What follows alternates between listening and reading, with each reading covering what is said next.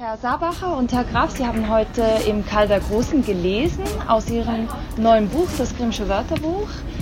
Wie sind Sie eigentlich auf die Idee gekommen, so ein Buch zu verfassen, zu schreiben? Also es war eigentlich ein Buch, oder das sind ja 34.000 Seiten und 33 Bände, das mich so durch mein Studium begleitet hat. Immer wenn ich keine Lust hatte, in Seminare zu gehen, oder oft bin ich in die Bibliothek gegangen und habe da einfach drin geblättert. Und das ist mir, ich bin halt Verleger, irgendwann wieder in den Sinn gekommen, dass es wahrscheinlich vielen Menschen gefallen würde, wenn es eine kleine Auswahl gibt. Und so bin ich auf die Idee gekommen, mir diese Wörter alle anzusehen und dann nochmal eine Auswahl zu machen. Wie lange haben Sie daran geschrieben?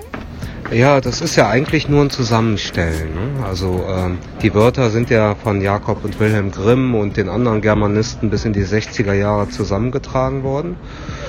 Und das sind 350.000 Wörter und 600.000 Belege. Und ich habe einfach die zusammengetragen und das war die ganze Arbeit. Das habe ich 2 Jahre lang gemacht, immer wenn ich mal Zeit hatte, am Wochenende, abends.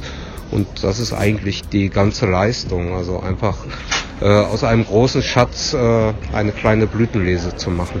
Wie sind Sie auf die Zusammenarbeit mit Herrn Thomas Sabacher gekommen?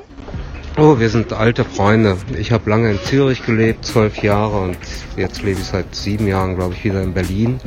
Und Thomas Sabacher begleitet mich und das ist sehr schön bei vielen meiner Lesungen, auch aus anderen Büchern. Morgen früh zum Beispiel lesen wir aus einem 30er-Jahre-Roman im Odeon. Was war das für eine Reise für Sie jetzt persönlich, auf die Sie da Herr Graf mitgenommen hat im Grimmschen Wörterbuch? Ja, das ist im Wesentlichen erstmal wieder die Fantasie in Gang bringen, ne? Und diesen Bildern nachstellen und gleichzeitig auch so eine Begegnung wie mit dem Text von Ron Paul, der ja auch eine ganz eigene Herausforderung hat.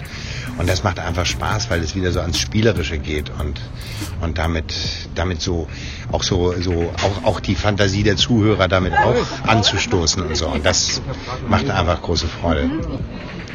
Herr Graf, können Sie nochmals vielleicht 3 Lieblingswörter wiederholen, die Sie auch in der Lesung dem Publikum gesagt haben, aus dem Grimmschen Wörterbuch?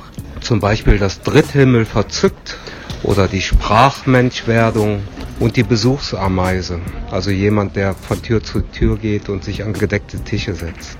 Sie haben noch in der Lesung erwähnt, dass dieser Sprachfluss, den Sie da aufgezeigt haben in diesem Grimmschen Wörterbuch, in Ihrem Buch, das Sie geschrieben haben, so etwas auch Dadaistisches hat. Wie verbinden Sie den Dadaismus mit dem, was Sie jetzt da geschrieben haben?